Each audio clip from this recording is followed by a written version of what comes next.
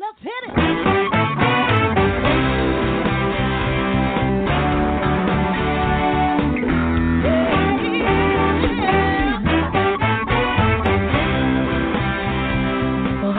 And welcome to Alzheimer Speaks Radio. I'm your host, Lori LeBay, and I'm so excited that you're joining us today.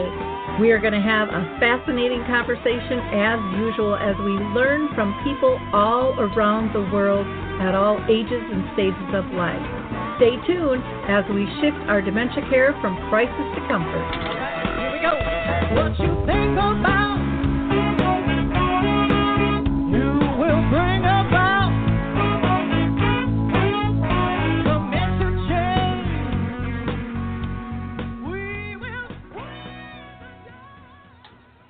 Well, hi, everyone, and welcome to Alzheimer Speaks Radio. I'm your host, Lori LeBay, and my mom had dementia for 30 years, and that's why I now do what I do. I think it's really important that we have these tough conversations and spread our knowledge and our ideas and thoughts of what it's like to live with dementia, from those diagnosed to those that care for them, as well as professionals. Now, if you enjoyed the music that kicked off our show, it's called Clarion Call by the Mark Arneson Band, featuring Maya Dore as the singer. You can go ahead and download that on any of your favorite music platforms. And again, for people who are new, we're always getting new listeners. We are really about sound information, not just sound bites. That's why we have an hour-long show, so that we can all talk authentically about the topic of the day. And today we're going to be talking about Right to Die and the Alzheimer's Living Will. So we invite you to call in if you have any questions or comments at 323-870-4602. That's 323-870-4602. I also want to thank our audience. I love doing that every single time because it's your likes, your clicks, your shares that have gotten us acknowledged around the world. And what's important with that is I really believe that we need to share these stories and we need to hear what other people are doing and build a sense of community, collaboration, and comfort if we're going to win this battle against dementia.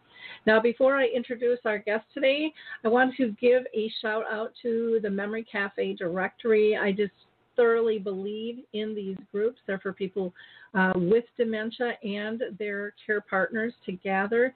There's over, I believe, 900 of them now in the U.S., but sadly to say, I believe there's only about 40 that are doing virtual cafes.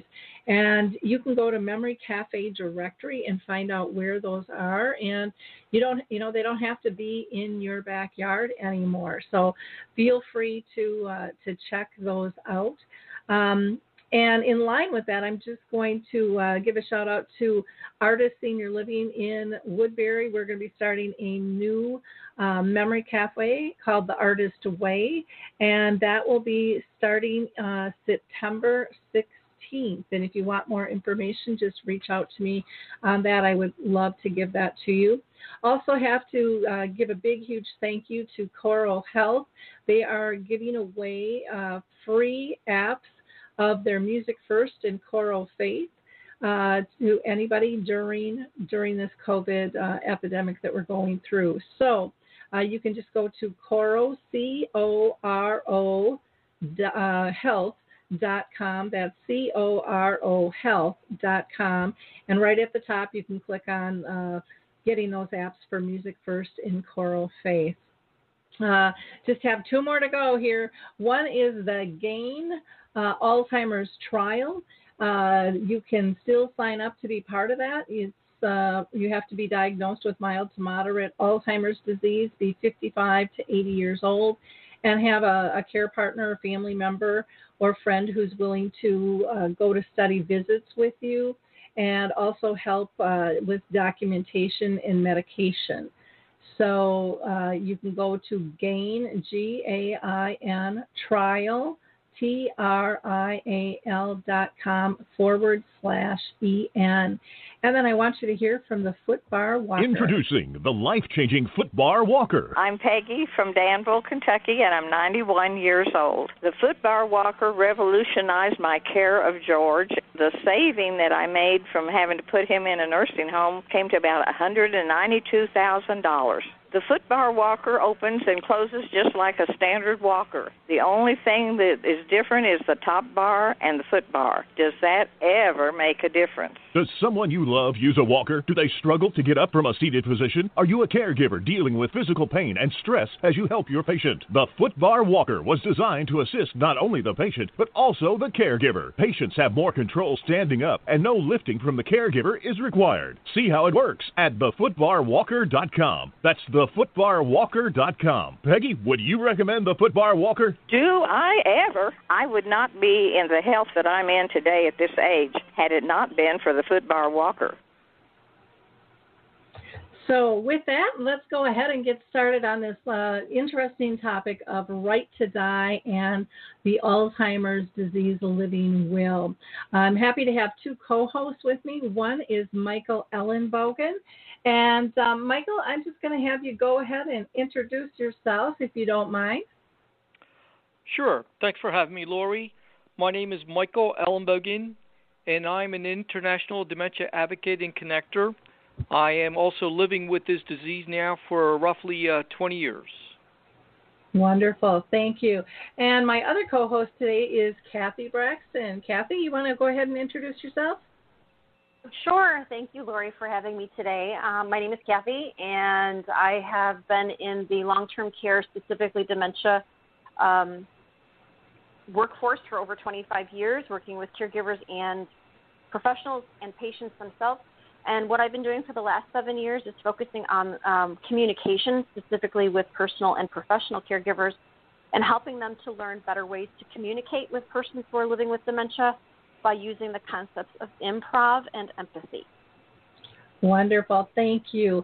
And our guest today is Henry Kutcher, and he has had decades of hands-on day-to-day experiences with memory care, which resulted in him writing a book that's been recognized around the world called For Better or For Worse. And his critical goal is really to enable a natural Alzheimer's disease process versus this, what he believes is unnecessary prolonging of life. And he also was awarded the State of Florida Assisted Living Facility Administrator of the Year in 1991. So welcome, Henry. Thrilled to have you with us today. Thank you for having me, Laurie. Great pleasure to be here. Well, to start out, I always ask every guest that we have if they have been personally touched by Alzheimer's disease in their family or circle of friends. Well, I began with a handicapped son, which I guess was a good benchmark to start thinking of care and compassionate care and options and needs, choices, etc. And that was the footprint. But from there, my wife being a nurse and I got into the assisted living before it was assisted living, when it was in the home back in 1984. So we spent 3 decades taking care of residents, and I spent many decades taking care primarily of those with memory care. Okay, wonderful. Thank you. Let's talk first about, what made you decide to set out to write the Alzheimer's specific living will. And, a lot of times I think people don't think of needing something so specific per disease, but why did you think that it was important? Well, actually, when I started this process, I didn't know that I would ultimately end out with a legal document. I was taking care of residents day in and day out, and I had many encounters with residents that I guess experientially was, why do we do this as a society? Why do we intervene? Why do we get involved this way? And so I could share some of those examples, but ultimately 2 gals from the Boston area, 2 daughters, asked me to intervene in changing the way society took care of residents in a facility. And it was a staggering challenge because I recall calling hospice on that day, and they said there's not much we can do. The way society has designed the paperwork and the end-of-life care is the way it is. So those two gals, those two daughters, were the beginning of a significant change. And even at that point, I had not decided to write a document. I was just overwhelmed with how society had not answered the needs, had not provided choices, had not provided options for all these residents and families. Okay. You had said you could kind of give us some examples of maybe some things that you've seen people go through or statements that they've made about the process. Yes. The one I start with is, again, a footprint. The man, Homer, came into my office. He sat across from me as he did many days. He looked up at me, and you have to picture a man of 6'3" with huge hands. He looks at me and says, "Life is more than taking a breath." He covered his face and began to sob. Sobbed so loudly, I closed the door, shut the shades, and for 20 minutes this man sobbed. And it moved me intensely to go through that experience, knowing that he could not effect the change. He was trapped, and the future was in somebody else's hands. That was one example. I could give you others if you'd like. Sure, go ahead and give us a couple of more, and then I'm going to pull in Michael and Kathy for some thoughts too. Well, another time I walked in my nurse's office, and we had this lady sitting there, and she was probably late stage 6, early 7, and she had no concept, none at all, as to what was occurring. But my nurse had doctor's orders to give her a finger stick because of insulin requirements. And as she stuck that finger, I looked at my nurse and said, "Sue, why do we do this to this person in this stage of life?" She said, "Because it's doctor's orders." I said, "Well, is that what we should be doing? Do you think she has a clue as to why we're doing it?" "No." I said, "So, Sue, what would happen if we didn't do this today?" "Well, if the insulin level wasn't right, she would probably go into coma." And I remember my reaction, "So don't you think our Creator prepared the human body to pass on without pain way before we have pharmaceutical companies? Is this what we should be doing?" He said, "It's the doctor's orders." That was another moving time for me. And it's those kinds of cases. I had one where a nebulizer was being given to a gal that was in stage 7, I recall, and the nurse would have to, I won't say coerce, but convince her to hold this nebulizer in her mouth for 10 to 12 minutes. Again, why are we doing this? Why are we trying to improve the lungs when the person has no clue of family, relationships, doesn't eat, she needs to be fed? So, again, another example of why. Yep.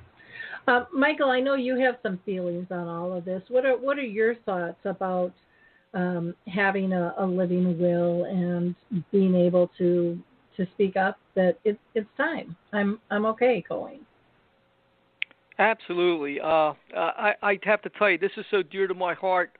Just yesterday, I was assisting a woman who was dealing with something similar with her husband, and it's a complete nightmare what the poor woman's going through. But it all starts by having a real great advanced directive.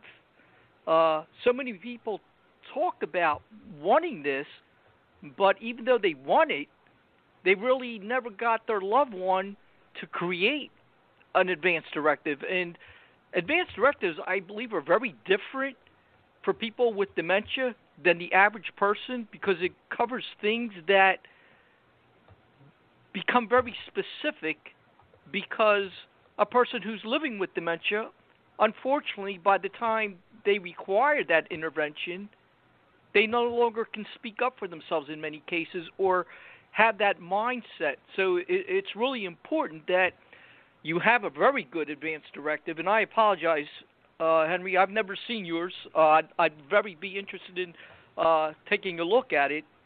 But I have one myself, and it's like 32 pages long, believe it or not. And mine also has a doctor who has signed off on it. But in order for my wife to do this, she really needs to understand that I guided her to be able to make the right decisions on my behalf when the time comes, because, of course, I may not be able to do that.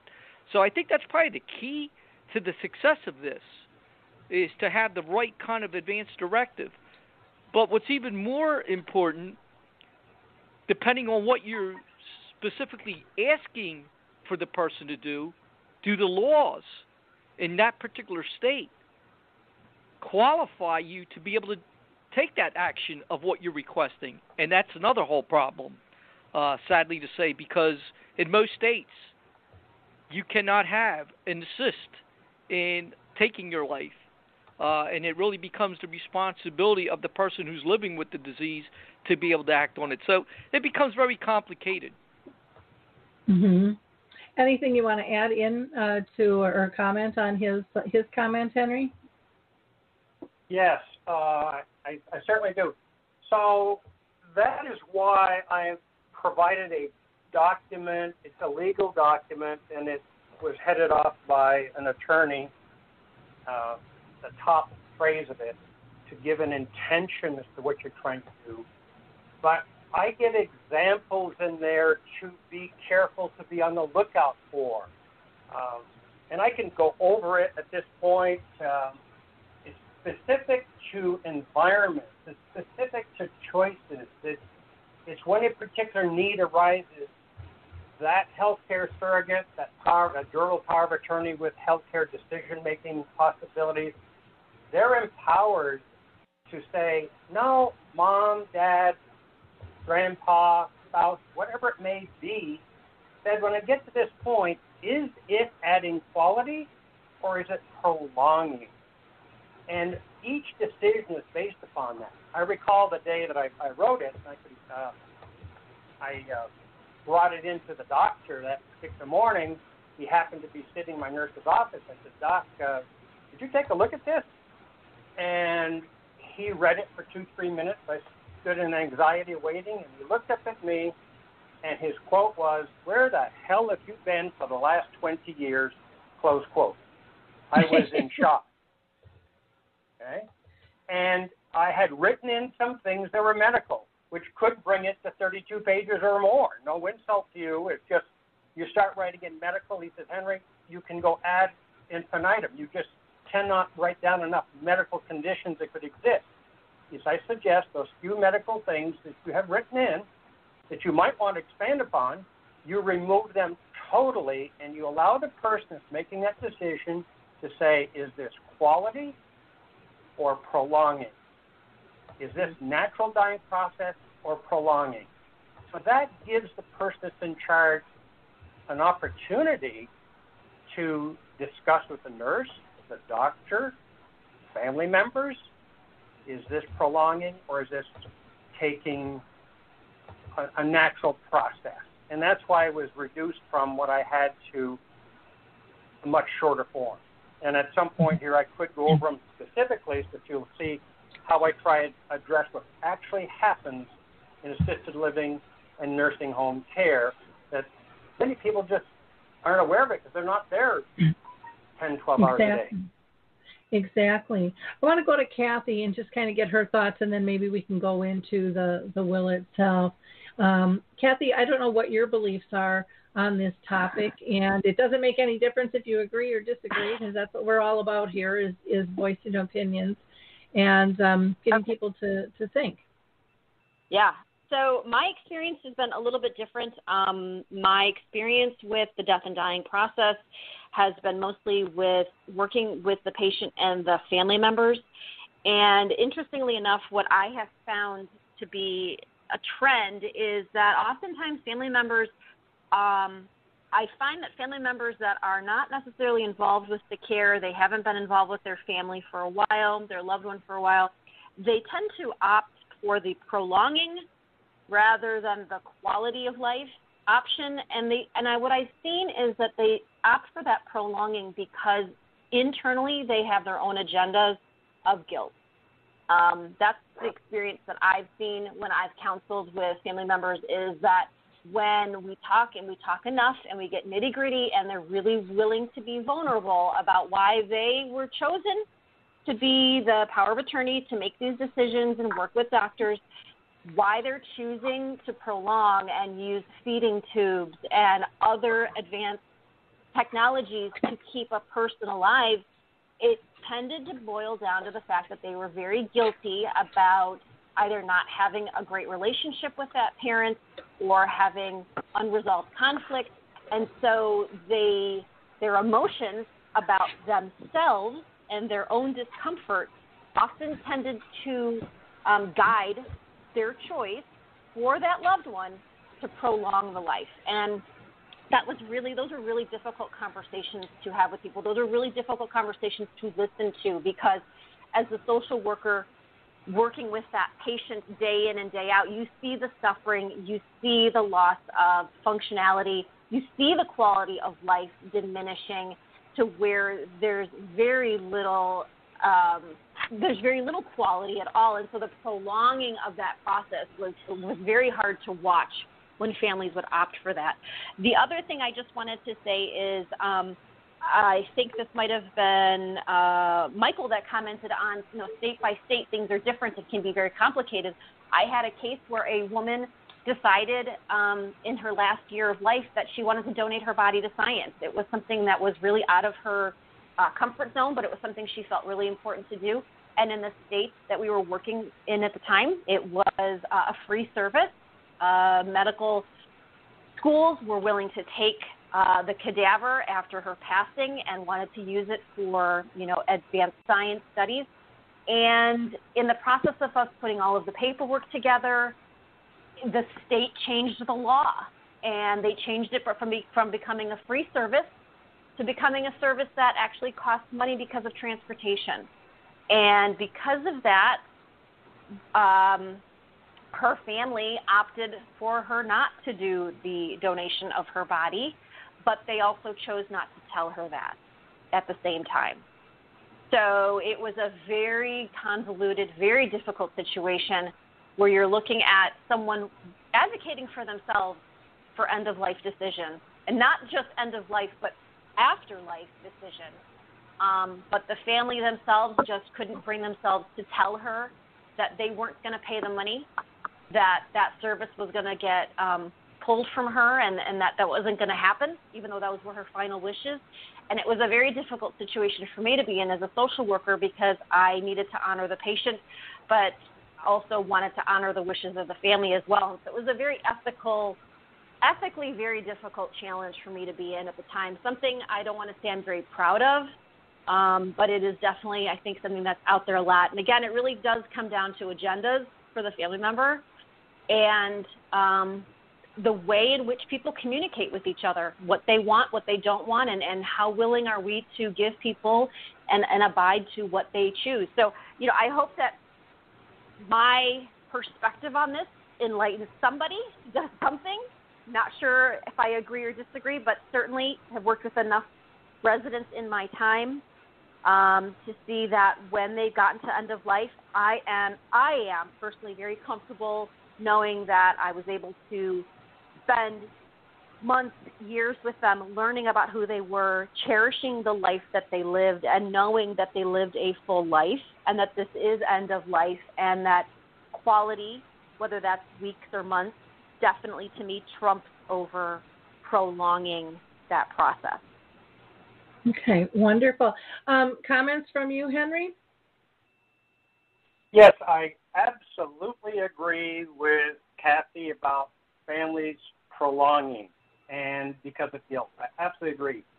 And these two gals, I call them, maybe I should say daughters from the Boston area, they came into an environment where we, without family participation at this point, we as a society were saying, do everything you can to keep this person going through the end stage. And you get into a feeding situation, how you even get them to sit down, how you have to present the food so quickly, how you start asking them to open their mouth. And then after 2-3 questions of opening their mouth, then you insert some mashed potatoes, which might be their favorite food, and you're commenting on that through the process. And then you have to say, please swallow, just for me, want to swallow. This whole process. And these 2 daughters said, Henry, our mother of 38 years, a nurse, requested time and again that when I get to the point they're just prolonging, I don't want that intervention. I want to die naturally. So those 2 daughters basically just said, could you allow her to choose the food? When she looks at the food, the presented food, it's there, it looks good, and she doesn't want it, don't try and coerce her to eat. If she's hungry, she'll sit and eat, and she did. But if she doesn't want to, let her walk away, let her go. Let's stop this coercion.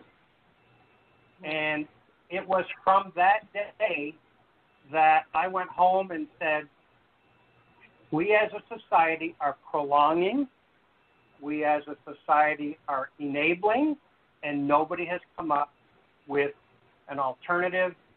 3 o'clock in the morning, January 9th, 2009, I woke up, looked at the clock, and I said, what am I doing sitting up here? It's 3 o'clock in the morning. I'm not a morning person. And the message clearly to me was, get up and write a living will specific to Alzheimer's disease. And that's how it happened. Well, let's hear what's in this living will, because and how it's different. Because I do think it's important. More and more people are getting diagnosed with a form of dementia. More and more people are I think, starting to have this conversation. We're hearing about compassionate care and right to choice and all kinds of things. And again, not everyone's going to agree on this, and I'm not expecting them to. This isn't a show about trying to coerce anyone into this belief, but I think it's a topic that needs to be heard, and then people can make their own choices. So go ahead, Henry, and kind of explain the living will to us, if you don't mind. Yes, and again, I want to reiterate, I'm merely trying to provide an option, choices.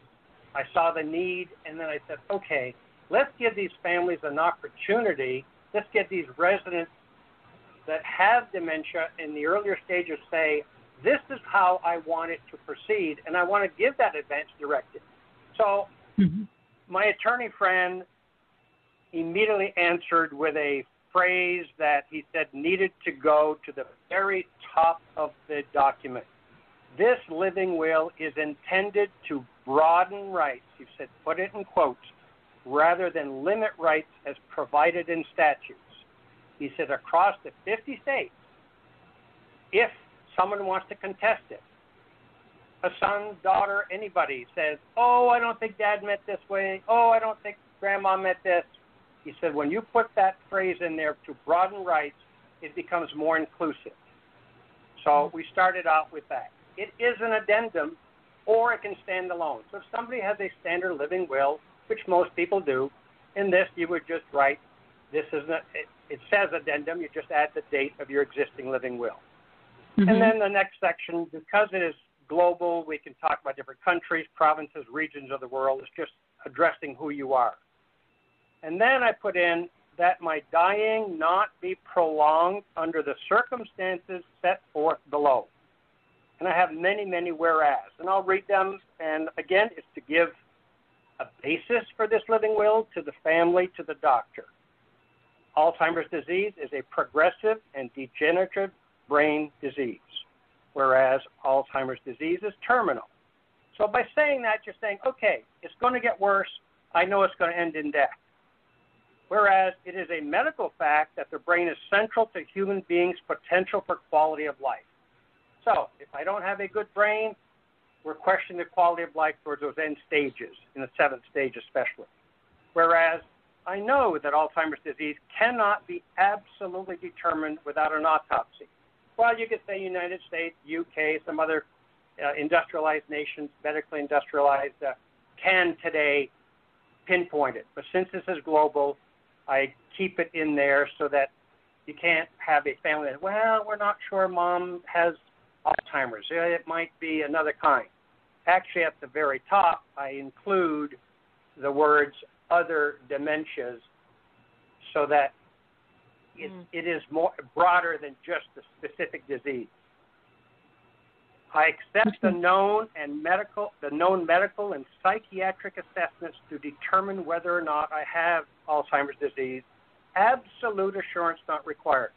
So somebody says, well, how can you be sure that mom or dad has it, or my wife has it, or my husband has it, whatever it is?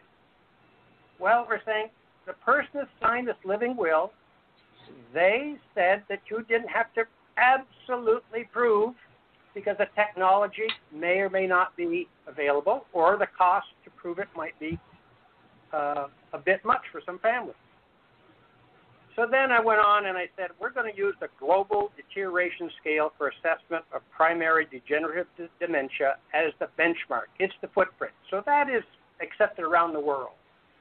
So now when two doctors say, per that assessment tool, that this person has dementia, and they're in the late 6 stages or in the 6th, 7th stage, it usually occurs in the late 6 where this would get implemented, then the remainder of the living will, or the directive portion, because the first part is really saying, I accept this, I know this is the benchmark. But then the directive comes into play, and it says, number one, all decisions are to be based on quality of life, not prolonging.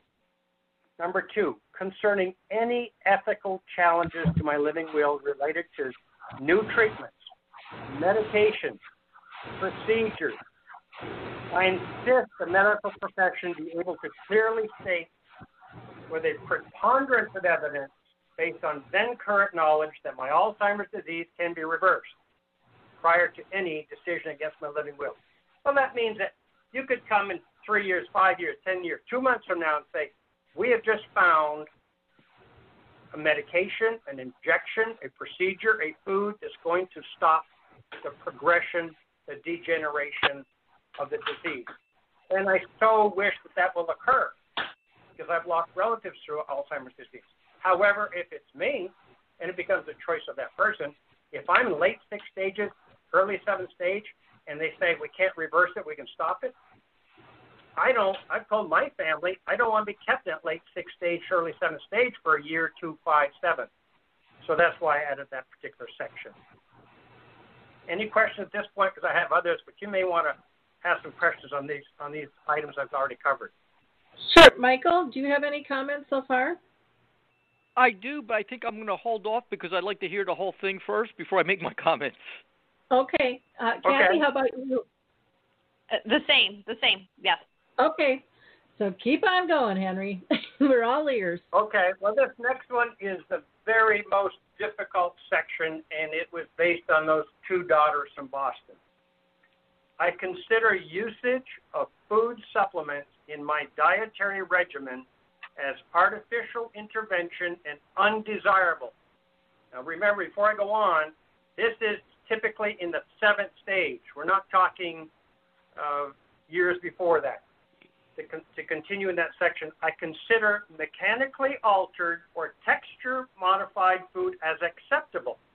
However, when I cannot or do not recognize, desire, or understand the need for the prepared and presented food or drink as beneficial in sustaining my life, I desire no coercion to feed me be done.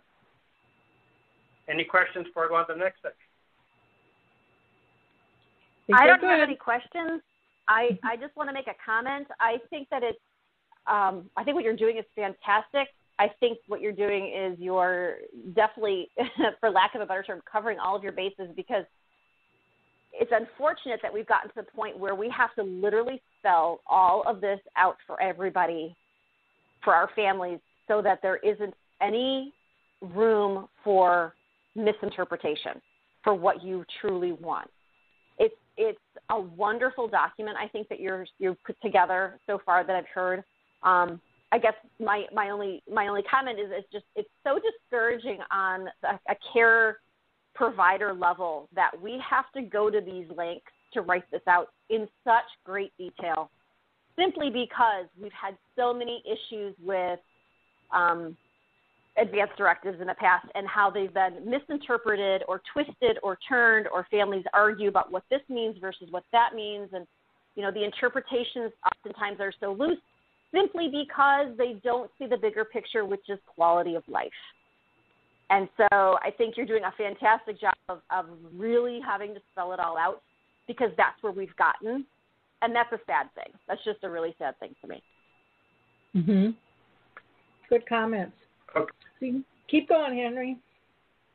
Okay, the next one, it says medical procedures, medical treatments, prescribed medications, and therapy, open it up, not limited to physical, occupational, speech, and respiratory, close. Interventions are not necessarily beneficial to my life and Alzheimer's disease. Will likely not allow me to respond with appropriate interaction to receive the short or long-term benefits. The overall desired positive value of the intervention may not exist. My concern is that many therapy treatments require a change. This comment right now is not written in, but my concern is that many therapy treatments require a change in behavior or pattern of activity. So if you have a therapist that's trying to teach someone in 7th stage how to pick up their foot to avoid a fall, it's great for the therapy company on the income basis. But about 30 seconds after they walk away, the person does not remember how to pick up their foot. Mm-hmm. If you go through a hospital discharge because you fell and hit your head, and they sent you out for a potential concussion, and you come back and maybe you had a stroke, maybe you didn't have a concussion, and the doctor appropriately says, gee, we need to have a swallow test, either before they leave the hospital or after, depending if they're admitted or the emergency room, and the therapist comes in and says, yes, that stroke affected how they swallow, and we're going to come in on Monday, Wednesday, and Friday. We're going to try and retrain them on how to swallow. Well, I think it's admirable that we want to help that person on how to improve their swallowing pattern.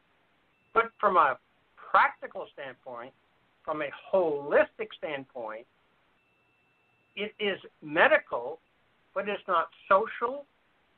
It's just not psychologically acceptable from most family members that you're going to retrain dad on how to swallow. Mm-hmm. Because as soon as a therapist walks out, they're going to swallow inappropriately and maybe get some food into their lungs, and they may pass on from pneumonia. But that is it prolonging or is it quality? Those are just comments on that particular one. The other one is I request that all parties guard against interventions that may be considered exploitation of personal and government financial resources, not sufficiently considering quality of life versus prolonging. Therapy after therapy. Companies that want the cash flow for $4,000, $5,000, $6,000 a month extra for another couple of months, and it's not adding quality. It's in the industry sometimes they call it closing the back door. They don't want their residents to pass on because it's a cash flow issue. It's sad, but it's a reality. Then the next one is I consider non-intervention to be humane, allowing the natural dying process.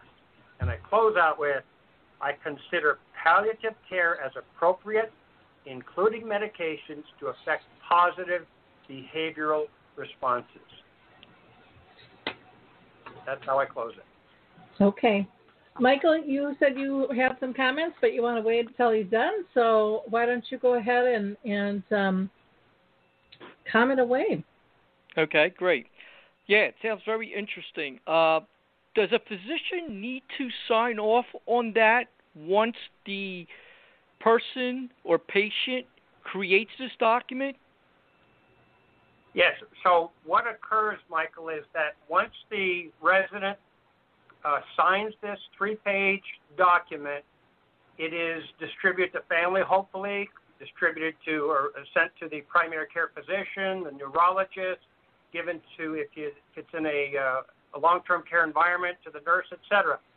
And it basically says, when I get to the 6th stage, 7th stage, the doctor, 2 doctors, and you usually have a primary care that visits, and you usually have a neurologist, 2 physicians say, this patient of mine has arrived at this stage. It then implements everything that I've stated. Okay, but that doesn't have to be. But that doesn't have to be signed off beforehand, is what you're saying. It's only done at the time when they're ready to do this. Take action. The take action is when you sign and say, this is my advance directive for everybody for the future. It gets implemented in the late stage 6. I say 6, but it's usually the late stage of 6 and 7. So the document is a part of your advance directive file, and the decision process begins when the 2 doctors sign on it in 6th, 7th stage. Okay. And what is the natural dying method that you are requesting to be carried out for a peaceful death? There is no method. It is saying to the caregivers, to all those that are involved in one's care, is this procedure, is this treatment, is this medication, is this process? So it's a question each time to have a choice and an option. But the baseline is, if it's adding, if it's prolonging and not adding to quality, no nurse, we don't want it. No doctor, we don't want it. So if you come back from the hospital and you've had that swallow test and it's been indicated that you are not swallowing correctly, is it going to prolong your life to spend 4 weeks, Monday, Wednesday, Friday, on how to learn to relearn how to swallow? And the family member, the doctor, the nurse could easily say, no, there's no chance that this person is going to relearn how to swallow. So let's bypass this therapy and let's allow the natural dying process. So you're basically saying at that point that they should no longer be fed? No.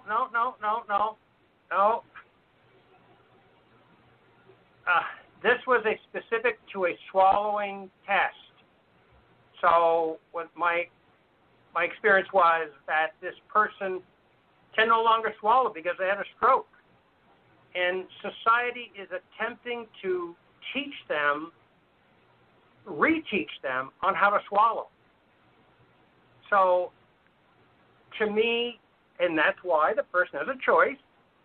So the doctor could say, no, this is okay. It's not prolonging. This is quality, because they need very little assistance in retraining. They're able to learn. They're still able to learn how to swallow. Another situation might be, no, this person cannot relearn how to swallow, so therefore it is prolonging. It is not allowing the natural. So those people are empowered with this document to sit and say, gee, is it prolonging or is that inequality? There is no absolute answer to each person's unique experience, medical experience. Does that answer it, or is that confusing, Michael?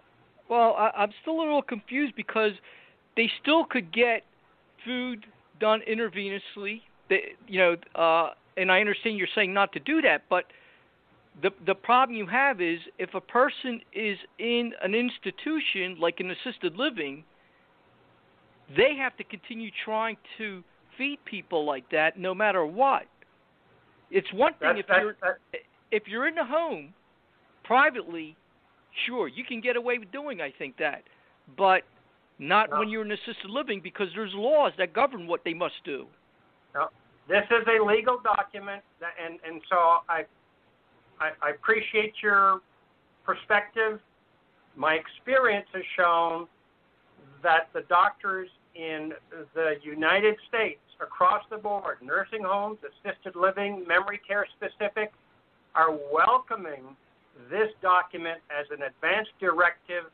And to date, there has been no state, no government agency, no supervisory agency, nobody that said, we don't want to follow this advance directive. The opposite has occurred where the doctor is saying, thank you for helping me through this difficult process with the family. That's been my experience. And Kathy may have some others since she's in contact with them on a regular basis, but that's been my experience. Well, I don't know anybody who's used yours actually, so I can't speak to yours, but I can tell you, in fact, it just happened in another state about 3 months ago. Somebody had an assisted, specifically requesting things like this, and the law shot it down. They were not allowed to act on it. Again, this was not using yours, I'm sure. It was a different one that was created by somebody else. But I will tell you, I am working on this issue here with a team of lawyers trying to address this in the United States, and I can tell you, my assisted advance directives would not qualify in the United States. I am still trying to get the legal aspect approved, and I am finding that is harder to do than I ever anticipated.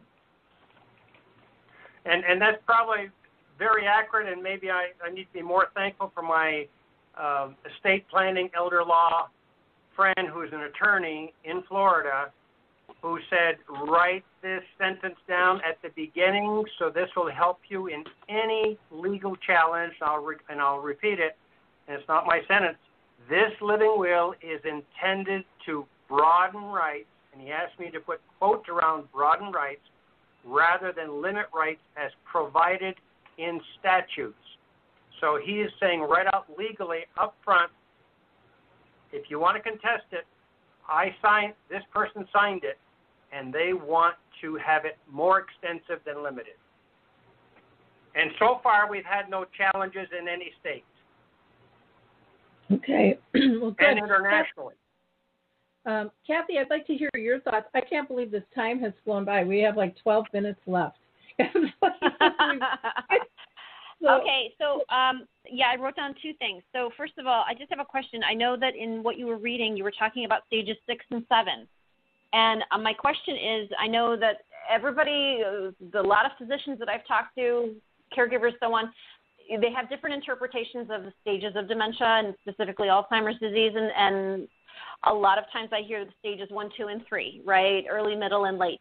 And then, yes, Correct. I've also read about, stages 1 through 7 where they're broken down even more specifically. Do you have in this written down like an operational definition of what stage 6 and 7 looks like for you? Okay. Yeah, yes, it's actually, Kathy, I've actually included it. I didn't mean to interrupt her. It's actually included in the 3-page document, so there is no outside potential for discussion as to, well, did they mean? No. Yeah. It's explicitly in the 3-page document. Yeah. Again, this is why I said what you said. What I said earlier is, it's a great document. It's so unfortunate that we have to do this and we have to literally spell it out for people because there is still so much disagreement amongst stages. Certain people believe in 1 through 3, others believe in 1 through 7, and so we have to literally spell it out for people. My other question is, and this is something I've worked with more so in regards to the dying process, not prolonging life versus the quality of life. But I'm just curious, do you have a document or in this document that you speak of, do you have anything in there that talks about how you want to die? Meaning, do you want family surrounding you? Do you want to be alone? Do you want music playing? Do you want? Would you like someone there reading the Bible to you? Do you not? Do you have anything in this document, or have you ever considered a document where you spell that out to people? This is how I want my last hours to be. Because everybody is very specific and very different about that, and I know that in my own experience, I have interjected what I would want into someone else's dying process, and then found out later on that was exactly the opposite of what they would have chosen if they could have spoken to me.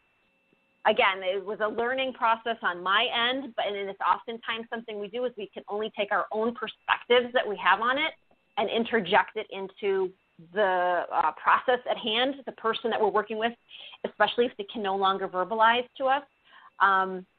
So that was a mistake I made on my part, was, playing classical music when in fact they didn't want that at all. They wanted the crooners. So big learning experience for me, but would have really benefited more as a social worker in the traditional field if I'd had that information for people, about them, for them, to put those things into place. Yeah, it's not in the document. I have found over the years that when we ask families to write out what their loved one, mother, father, aunt, is all about, whether they were into music or bocce ball, baseball, whatever it may be, in that activity 2 to 3 page life enrichment survey questionnaire, and we find out who they really are, what their likes are. And then at the end stage, I've never experienced other than someone going to that document, which is, I'm not sure you call it a document, but that questionnaire saying, here's what she's enjoyed. Let's assist through this in day, 2 days. Nice. But it is not in this legal document. And I think it'd be difficult to write in. Yeah. It's probably a completely different document altogether. I was just curious what your opinion is on having something like that as well. Yeah, I think that they have sufficient information in the life enrichment questionnaire process to effect a very peaceful passing. Thanks very much. Wonderful. Henry, before we have to wrap up, we've got about 8 minutes. I want to talk about your book, For Better or Worse, and what people can expect to find in that. Well, the book is a result of my interfacing, working with husbands and wives for nearly 30 years, and I found that they need, I guess, a partner through this process, through this care decision process. And so my book really discusses the happenings. I'm not sure it's word discusses, but I share stories throughout those stages, and the caregiver can usually relate to one of them where they are in that caregiving process, very early, mid, late, and it typically those that have read it and called me back and we've talked about it said, wow, I'm not alone. Somebody else has gone through this. And so it empowers them in that decision process. And then I also found over the years that it is incredibly confusing for the caregiver to understand assisted living, companion services, home health agencies that are medical, home health agencies that are not medical, nursing homes that have a wing for memory care, independent living where you have a home health agency with an office downstairs. And so as a partner, as a going kind of on the journey with the caregiver, I've tried to explain those entities in ways where they can combine them, but they combine them per the specific needs of their loved one. It's not a generic, well, there's an assisted living and they're going to handle my needs. Maybe the most expensive one is the terrible one. Maybe the least expensive one is the best. Maybe the one with incredible security is needed, and maybe the one with incredible security is an absolute waste of money. So I try and just partner with that caregiver to say, who is my loved one? What are their specific needs? And then I discuss all those entities and say, okay, bring them together, and now you can feel empowered as you go in and meet with people and talk to people. I discuss support groups and just the whole, it's the letting go. So it's called For Better or For Worse, Letting Go. Yeah. Mm-hmm. Wonderful. Michael, any last comments as we get ready to wrap up here? The only thing I would like, if Henry, you're willing to share that with me, I would love to run that by the legal team that I have. I'm working with Arnold and Porter and the world-renowned Thaddeus Pope. I don't know if you know who he is, but he's the person who's the key expert in the entire world on this particular issue. Because if you have something that is actually what you're saying, it would be fantastic. Okay, and after the program, we can get together and you can get me your email and we can chat about it. Absolutely. Wonderful. Kathy, any last comments from you? I'm just happy to see someone putting this kind of stuff out there. I hope that you can reach as many people as possible and reach them in a time where the person with dementia can still help in making these decisions for themselves. I think that's one of the biggest issues I've run into is we think about this as caregivers, families, think about it too late. And by the time that's on their mind, the person that is, most important, which is the person who's in the dying process, can't contribute anymore. So I guess my only last question, if you could answer it really quickly, would be, have you found any words that are very successful in trying to help families come to grips with this and putting this together by putting their own agendas to the side? What have you said or done that has helped someone that it is quality of life and not prolonging that is most important? That's an excellent question. I don't know that I've come upon any particular approach, but I have found that everybody that either has the condition or is caregiver or a relative of dearly wants quality, but they want to have a directive as to what to do when that time comes.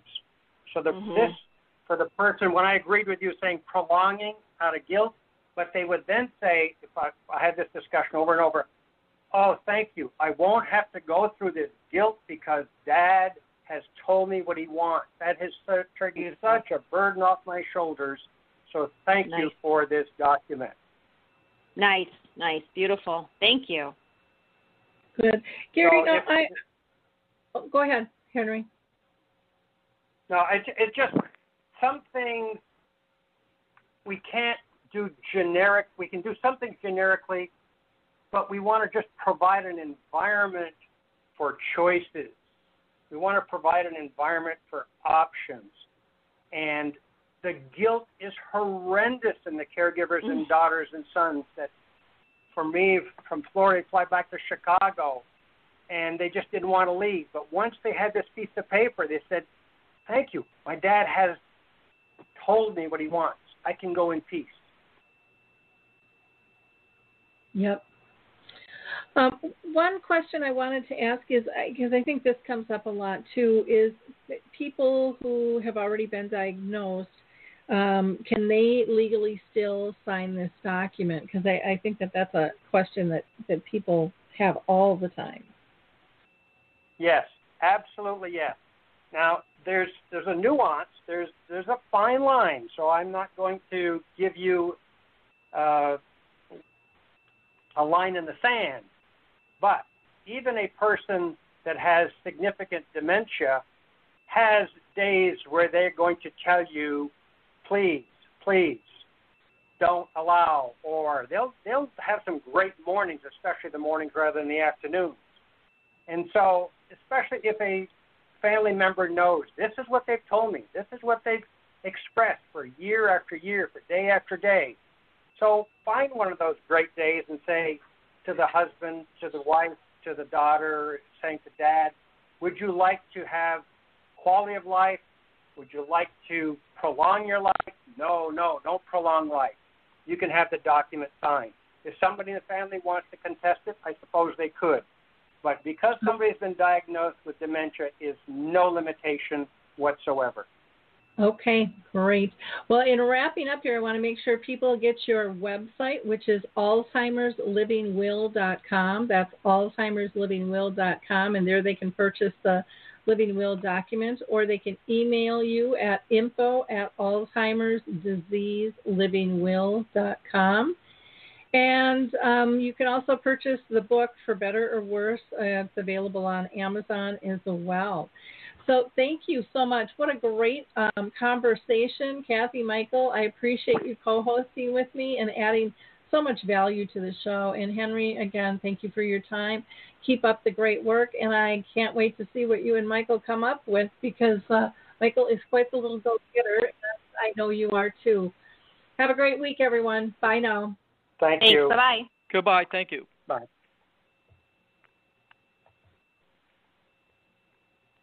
Hey everybody, Jared Sebestier, host of Retire Repurposed. This podcast is dedicated to help people transition into fulfilling and purposeful retirements. Retirement is a big life change. In fact, the two most dangerous years of a person's life are the year they were born and the year they retire. Few people could just flip the switch from working a career 30 or 40 plus years, retiring on Friday, without methodical steps to living what we call a repurposed retirement. To listen now, search Retire Repurposed on your favorite podcast platform, Senior Resource, or Life Audio.